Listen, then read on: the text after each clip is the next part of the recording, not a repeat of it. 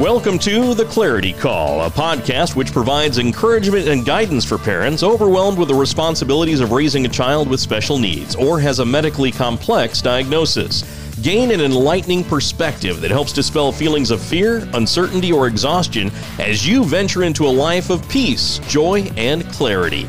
You're now on The Clarity Call with Alicia and Kimberly. Hey everybody, how's it going today? I'm Kimberly. And I'm Alicia. Welcome to the Clarity Call podcast. We're so glad to be here with you today, and we are super excited about our guest today. So before we jump in with her, we will go ahead and just remind you, in case you're new here, that we, between us, have 16 children, 6 of whom have a medically complex diagnosis or are considered special needs. We are both in our second and final marriages because we know everything's a choice. And we are doing this because we are passionate about helping special needs parents in finding the tools that they need to get through life every day. We know that it's important to have clarity of mind to live your best life. And be successful. Absolutely.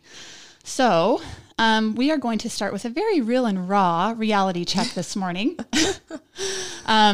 I have been up since pretty much on and off since 3 a.m. this morning with my 6-year-old severely developmentally delayed daughter. She's also autistic and nonverbal, epileptic, and so she has a lot of medical complexities, but she woke up kind of whining about 3 a.m. and then about 6:30 this morning, she started throwing up. So I was like, okay, what am I going to do? Because I'm meeting with one of my absolute most amazing mentors today on our podcast, which is super important to me, and I'm very excited about it. And I had the ability to reflect on myself for just a minute, because several years ago, or maybe even just 2 years ago, before I really got clear on who I am and what matters to me in my life, I wouldn't have even given canceling another thought. She would have come first, being with her, 100% focused on her and getting her better, and completely sacrificing whatever meant anything to me would have been what I would have done. And so I showed up for myself today. I asked my husband if he could take his lunch break and hang out with Jocelyn so that I could come and do this super important to me interview today. And so here I am, showing up for myself, super excited, knowing that my daughter's going to be just fine, and just beyond excited to have this conversation today. So, and any of you that know, like, that is really big. I mean, that's coming a long ways. That's not just something we just talk and we say the words, but it really means a lot of work, hard work, to be able to do those kinds of things. And as we just talked about for a moment before this, is there's a balance. There is a balance when sometimes those things come first. But when you're used to always putting those things first, it is really hard to step back and check in for yourself and say, whoa, let me make sure I'm doing the right thing today. Yeah. So anyways, that's our reality check. So we will move into our content for our podcast today and introduce Dr. Jennifer Finlayson Fife. She is married and a mother of 3 living in Chicago. She is also a relationship and sexuality educator and coach, as well as a licensed clinical professional counselor in Illinois, with a PhD in counseling psychology from Boston College. She has a particular passion for helping women. She minored in women's studies as an undergraduate and feminist relational models of therapy in graduate school. In the course of her doctoral study, she focused her training on marriage and family relationships with 16 years of clinical experience.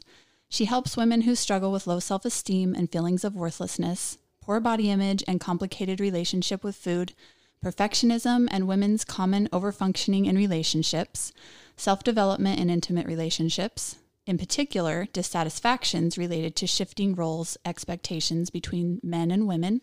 She also has many amazing, fantastic online courses. She is a great instructor. She does a lot of podcasts and also some private counseling and coaching. So welcome to the podcast, Jennifer. We're so grateful you're here today. Thank you. Thanks so much for having me. Yeah. So just to kind of tell you why Jennifer Finlayson Fife. Dr. Jennifer Finlayson Fife is one of my greatest mentors. I started following her after hearing her on a podcast that a friend shared with me. She teaches, one of the many concepts she teaches rather, is of belonging to yourself, which is something I had never really heard or considered for myself. And it was the exact thing that I was trying to better understand as I was trying to figure out who I was and what was meaningful to me on my climb back from losing my identity and being a mother to special needs children.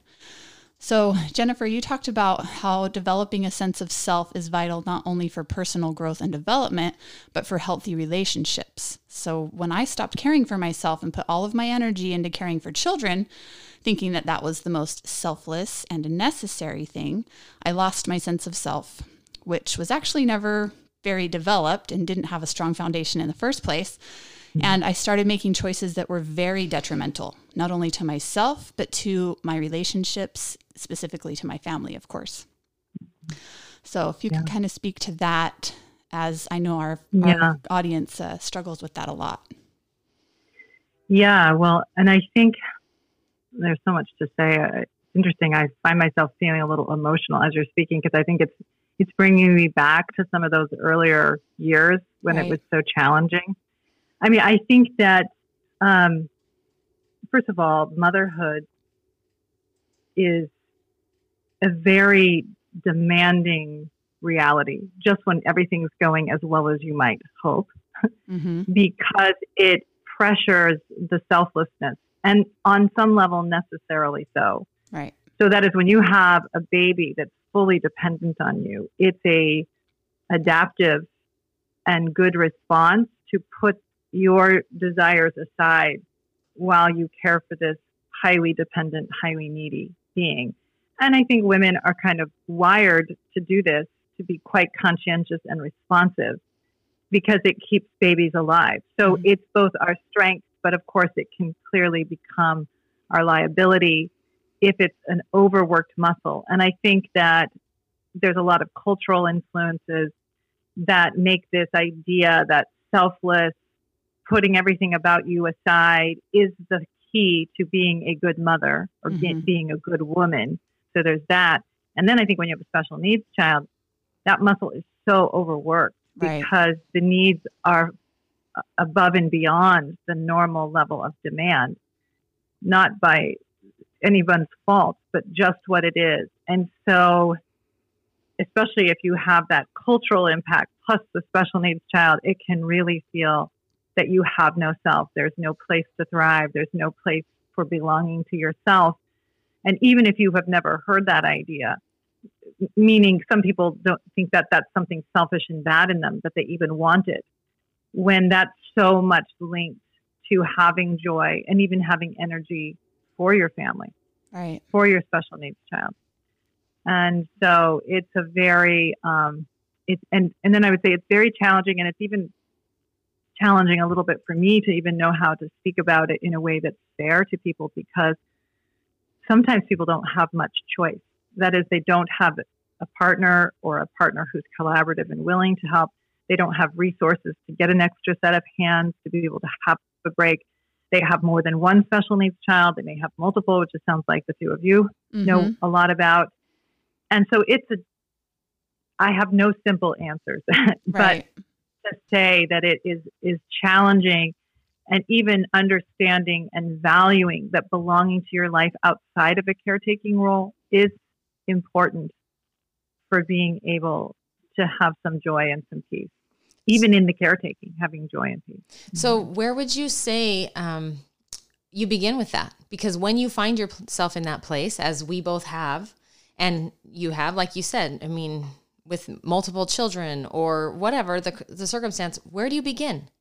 You said, there's no simple answer, but if we have listeners there that are where we were on a professional level, where would you say, hey, this is where you start? Because I just was speaking with one of my children last night, saying that, like, if you're not good for yourself, you can't help your children. You can't, if you're not mentally okay. So really, what is the answer to beginning that road for them to get help, get safety, get security?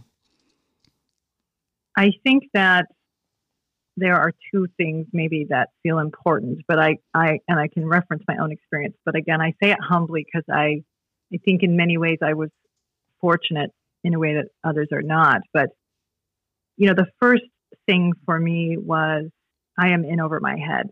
Like, this isn't sustainable. I can't do it. And that wasn't coming from a poor me victim mentality, which I'll talk about in a minute. That was coming from this is more than I can do. Like, I can't give my child what he needs. I can't give myself what I need. And I'm barely hanging on to my mental health. And I just knew I was beyond what I could do in any sane way. And so, for me, it meant how with a limited budget and a limited reality, can I figure out some way to get some extra support? And so, it's kind of a funny conversation. For me, when I think back, but remember my husband was traveling all the time. So I would have like the whole week where I had a newborn baby and a child with autism who was, figuratively and literally banging his head against the wall. And I just felt like I couldn't give him what he needed. And I couldn't get a shower. I couldn't get to the grocery store because he would melt down the whole time. And I'd have two screaming kids and people looking at me. And I was like, I'm going to die. I can't do it. So I remember talking to my husband about it and saying, like, I either need antidepressants or I need help. Meaning, there's something's got to give. Yeah. And he was like, well, antidepressants are cheaper. True. It's so true. Sometimes they're necessary for sure. We're not discounting that. Absolutely. Oh, not even slightly. Right. But, we basically, with some family help, were able to get some extra help while my husband was traveling in particular. And it was not easy. And it was hiring a student that would come and do some therapy, with my son. They were undergrads, didn't have to pay them as much. It's just some things like that I just set up some pockets of time that I could not have that be my intense focus. Mm-hmm. And those were a gift in the context of this sort of sense of it always, always being on me. And we figured out some other things as we went along that allowed for, him to get support services that he needed, going and advocating for more of those, both for his sake, but also for the sake of the family system, to not have that always be weighing on me and, or even, his siblings. So, so there's that there. And again, I would sometimes hear people's stories. They had like 3 children with autism and the husband had left, and I would cry listening to the stories because I would just think, how can that person do it? I don't even know how she can do it. Right. So it's hard when the resources are not there. But I think the second thing for me was that I had to deal with my relationship to the problem, to the challenge. And that was a process. And again, one that I do not want to sound like simple-minded about, because some have more to grieve than others. And it's also a real challenge, because I remember, Graham getting diagnosed, and I, first of all, had real feelings of loss because he had seemed developmentally normal as far as I could tell. And then he seemed to take a big step backwards and lose language and start to regress. And so I was terrified and grieving.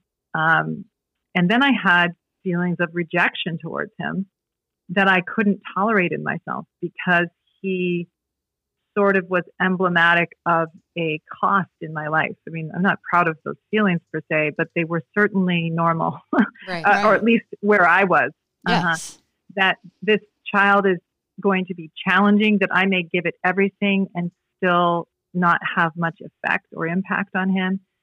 That I envied the mothers who were more concerned about the things I used to be concerned with, like which preschool, the cute clothes. I mean, I don't mean to minimize it, but I liked having those kinds of concerns, and they were real. Fun. And I felt like I couldn't have, those were like no longer the issue. It was, is there even a way to help him? Because there really wasn't much that was being offered, at least at that point, in terms of therapies or services that could really be valuable. So I think I had that grief, that loss, and a sense of, I think this feeling of kind of vacillating between victimhood and over functioning, a little bit of going between those two worlds a bit. Mm-hmm. Like, I won't be a victim, but maybe then I'll be everything, and I'll do everything, and I should do everything right and solve this, which I think it took me a couple of years to grow out of that. Oh yeah. And be like, I'm not going to solve this. but to not also then retreat from him either. I think that it took me several years to kind of find the way to love him and accept him and parent him and accept my limitations and his at the same time, which, you know, I can talk about more if it's helpful, but that was definitely a process. Yeah. And it is. Yeah. And like everything that you're saying resonates, you know, with me so much. And even having other moms that have been on the podcast, there is that common theme of how do you not become a victim and fall into depression, but okay, I'm not going to be that person, but then I'm going to make sure that I'm the best at everything. And then there's burnout, and then there's loss of identity, you know? And so that's something that I found I fell into, and I want to see kind of if you had any counsel for these moms that, like you said, have 3 of these special needs kids and are going 100 miles an hour. And, you know, for me, I feel like when I finally found my value and worth, that was when my brain finally went to work at being like, how are you going to show up for yourself? How are you going to get the resources that you need? We talk so much on our podcast about having a village. It doesn't have to be family, but you do have to get creative sometimes about finding those people that can be your village and give you those necessary breaks so that you have the self-care and ability to grow and thrive and progress, instead of like me falling into that place where I lived so much on autopilot that I ended up even completely subconsciously sabotaging myself and my family with choices I was making. You know, it's just, I heard you say that you can do that if you're not honoring the need for a human to grow and develop. Yeah, absolutely. There's so many things in what you're saying, but one, yes, getting creative and resourceful. You know, we worked it out with our congregation that my son would have his own teacher for it, because kids would have class, but he couldn't handle being in that group. So they arranged for him to have his own teacher, and all she would do was literally chase him around for the 2 hours. That was my calling for a long time. Yes, exactly.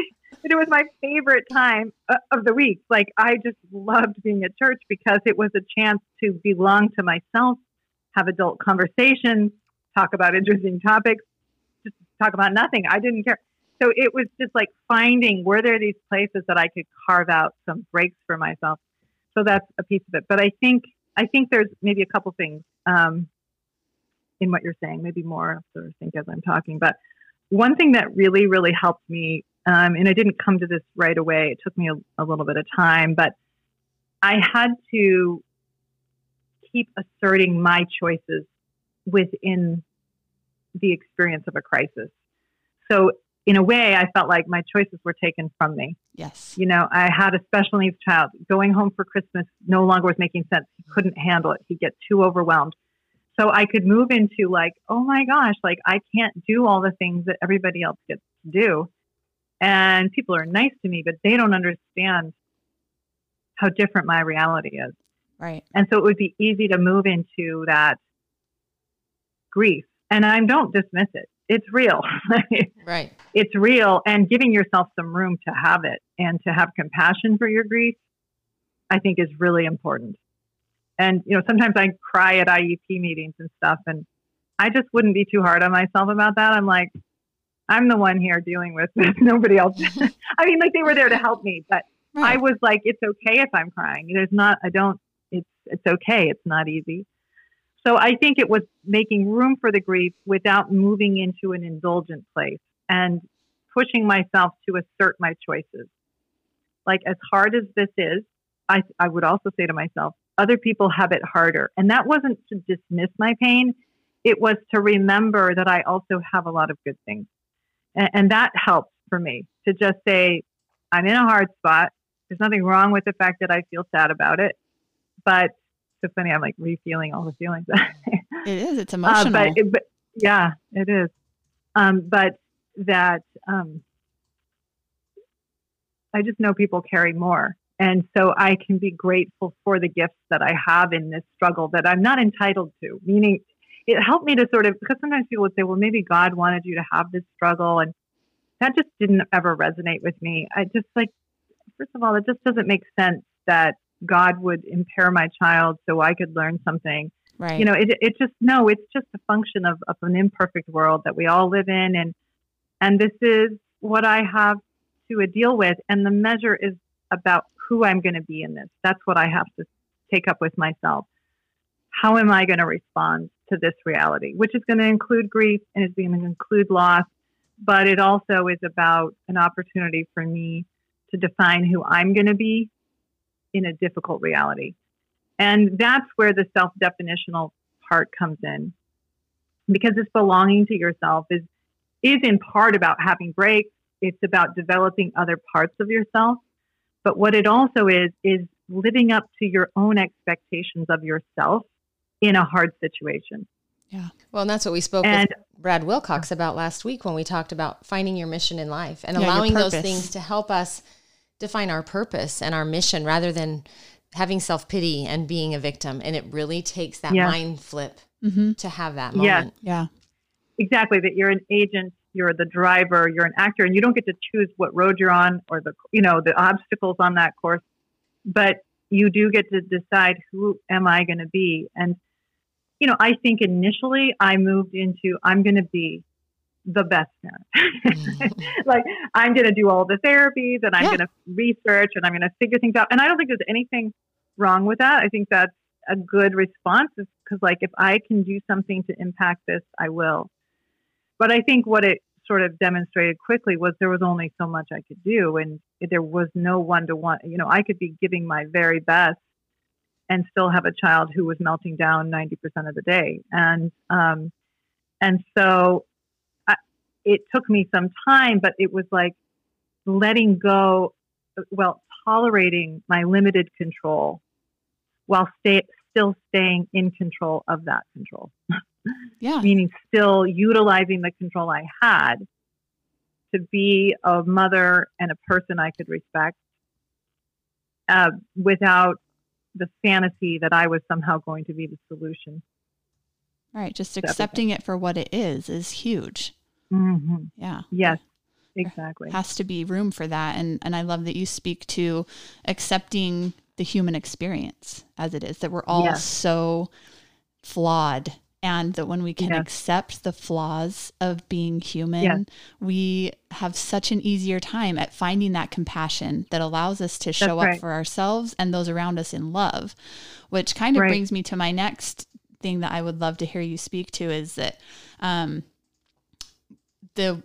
doing the uncomfortable work on oneself rather than taking frustration out on children or others, which is a concept that I heard you speak to in the podcast that you've done on the teachings of Dr. David Snarch. Am I saying that right? Yeah. Specifically the portion on how to better manage anxiety within your relationship and family. Mm-hmm. Yeah. Well, I think that for me, what I see a lot of parents do, and I certainly can do, is when you're feeling pressured by the demands, all the ways that they want you to respond to them, your kids do, or a special needs child who has legitimate but overwhelming needs. It can be very easy to handle that from, I am a victim of you guys. Mm-hmm.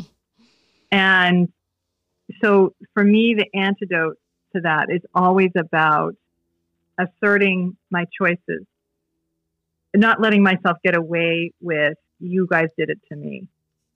That I have chosen a role and I continue to have choices in it. So I just remind myself of my control and my responsibility in a difficult situation. So sometimes, especially in the beginning, I would go through, I don't have to be here. I could take a job and turn this over to a nanny or a caregiver. And, I would just go through it like I could do that. Lots of people make those kinds of choices and would come back to, I don't want to turn this over to someone else. That helped me a lot. That is really what I want, as hard as it is. And for sure, it was the hardest thing I've ever done. I'm not kidding. I work a lot of hours now. It's a breeze compared to that intense period. And so it's, but it did really help to keep coming back to a self-defining choice. I want to be here. The next question for me is, okay, how do I want to be here?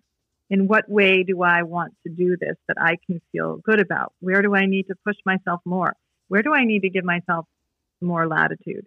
I mean, one of the places I would sort of beat myself up was I felt like I should be the kind of parent who wants to do play therapy all day long. I really was so ridiculous with myself about that. We all think that at first, don't we? Yeah.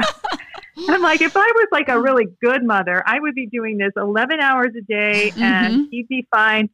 And it was like, no, I can barely get an hour in and not feel bored, silly. And so it just finally was like, okay, I'm not coming to peace with, I'm not that parent. I'm not that person.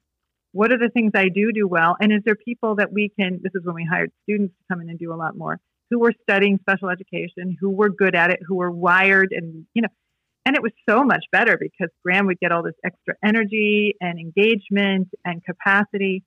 So it was in a way letting myself have limitations too, not just him, let me have limitations and think about how do I do this in a sustainable way that, that I'm being true enough to me and also helping him get what he needs. But it's not an easy balance because it's easy to think, oh, if I were just something, everything else would be fine. It's an easy place to go, but it really will undermine us. And then I think for me, it took some time because the kid, at first it was just too intense and there was too much that there really wasn't a lot of room for what are my dreams and goals. And there was no money either. But at that time I would say to myself, in time, there will be more time for those things. Right now, this is what I choose, as hard as it is. But it will eventually, there'll be more space. That helped. And when there was more space, it was for me taking up that and not just staying in that kind of ever-present parent, but saying there is more room now for me to, because Graham was now in a good therapeutic day school. My younger kids were getting a little bit older and there started to be more space. And I could tell I was starting to feel not great. And I think what it was is I wasn't going and now using some of that to engage other gifts and other capacities and start developing those more. Yeah. And then just out of curiosity, did you find that you talk about like maybe waiting, knowing that things are going to change and be different? Did you find that was hard for you to stay happy and present in the moment, or that being able to grab onto that thought helped you be more happy and present in that moment? Because I think that's a choice we have to actively decide. Yeah, that's interesting. Yeah, for me, I think that helped me to be more present in the moment. Okay. I don't know if I would say I was always happy because it was pretty intense sometimes. Of course, but right? I wasn't in a resentful. I think it's fair to say that I wasn't in a someday I'll be happy. Right. It was more that those things that matter to me, they matter, but they're just not for right now. Mm-hmm. There's no room for them. Yes. And so it just kind of allowed me to know they will have their place. Right now I'm investing, just like in school. Mm-hmm. Right now I'm investing. I'm not going to have any extra money because I'm in school. And it's a time where you're going to create something and then it'll be better. And I think I thought of that intensive period that way. Right. Yeah. And I just want our audience to know that that's a choice that can be made. You can choose to say, I don't have to wait for things to be different for me to be happy and feel better. I can know that things are going to change and choose to be present in my world, even when that means you have to process the negative emotion, the good with the bad, all of that.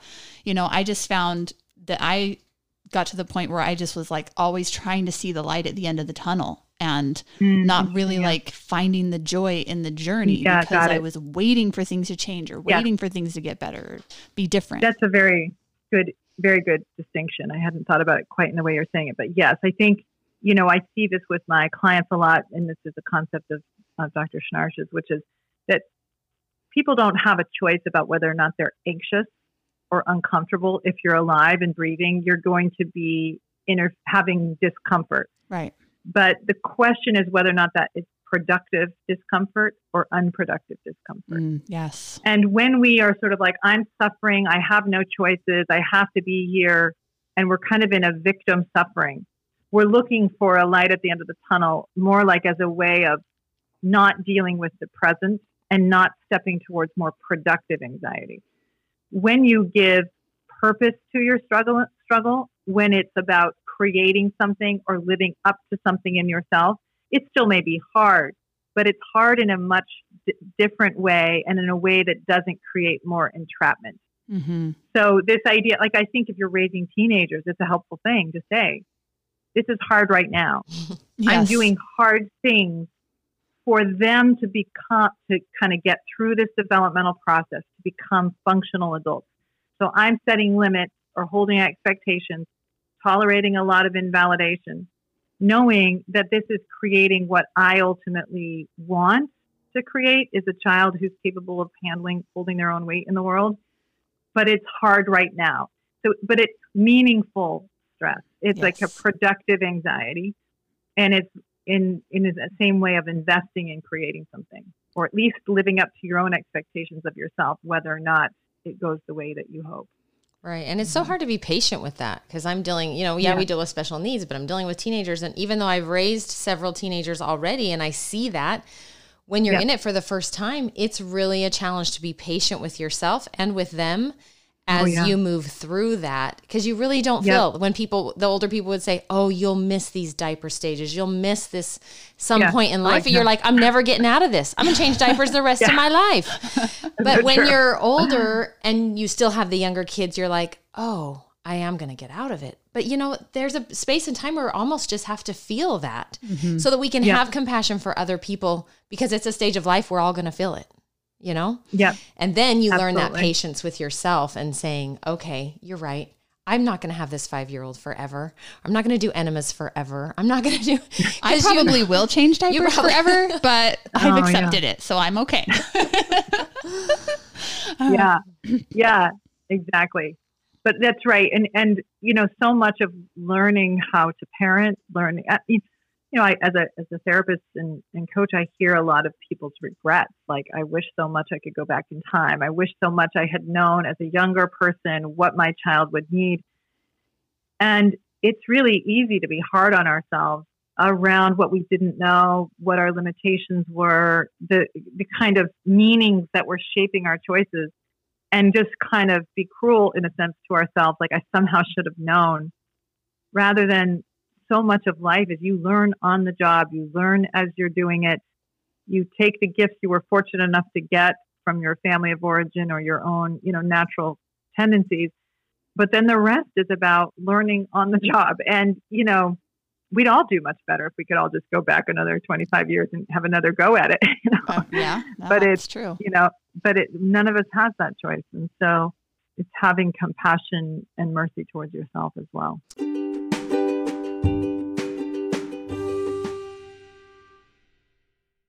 So this concludes the first half of our interview with Dr. Jennifer Finlayson Fife. Please join us next week as we continue on learning so much from her. And as always, we're going to end our episode with our mantra, which is, the happiness of your life depends upon the quality of your thoughts. And a would you rather. Would you rather? All right. Would you rather live in a world without straws? Oh, I can't. I already tell you right now. I don't know what the other part is, but we can't. Or paper towels? Oh, dear. Because you know how I am with both of those.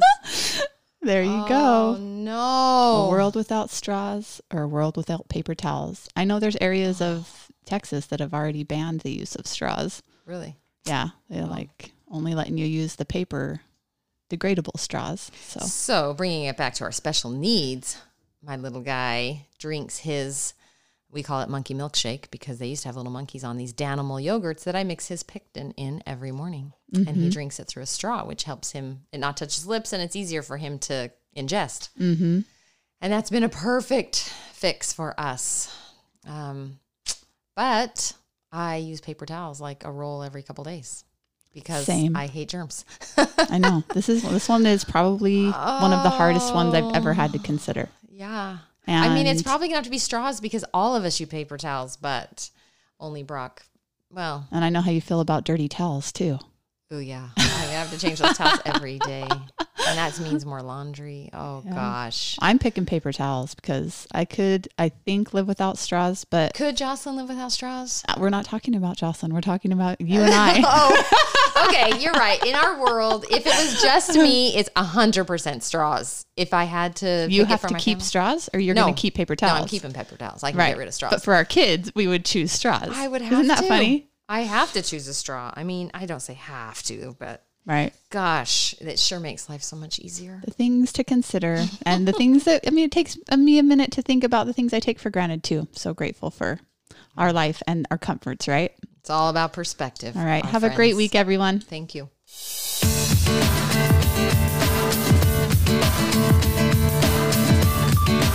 You've been listening to The Clarity Call with Alicia and Kimberly. Find additional episodes of the program on any popular podcast app or search Apple iTunes. You may also subscribe to The Clarity Call to catch every episode. If you've enjoyed the content of this podcast, we invite you to share it, and please leave a rating and review of our program. If you'd like to connect with Alicia and Kimberly on social media, you can find them on Instagram as The Clarity Call or on Facebook under Clarity Call. They can also be reached by email at theclaritycall@gmail.com. Thank you for listening and supporting our program.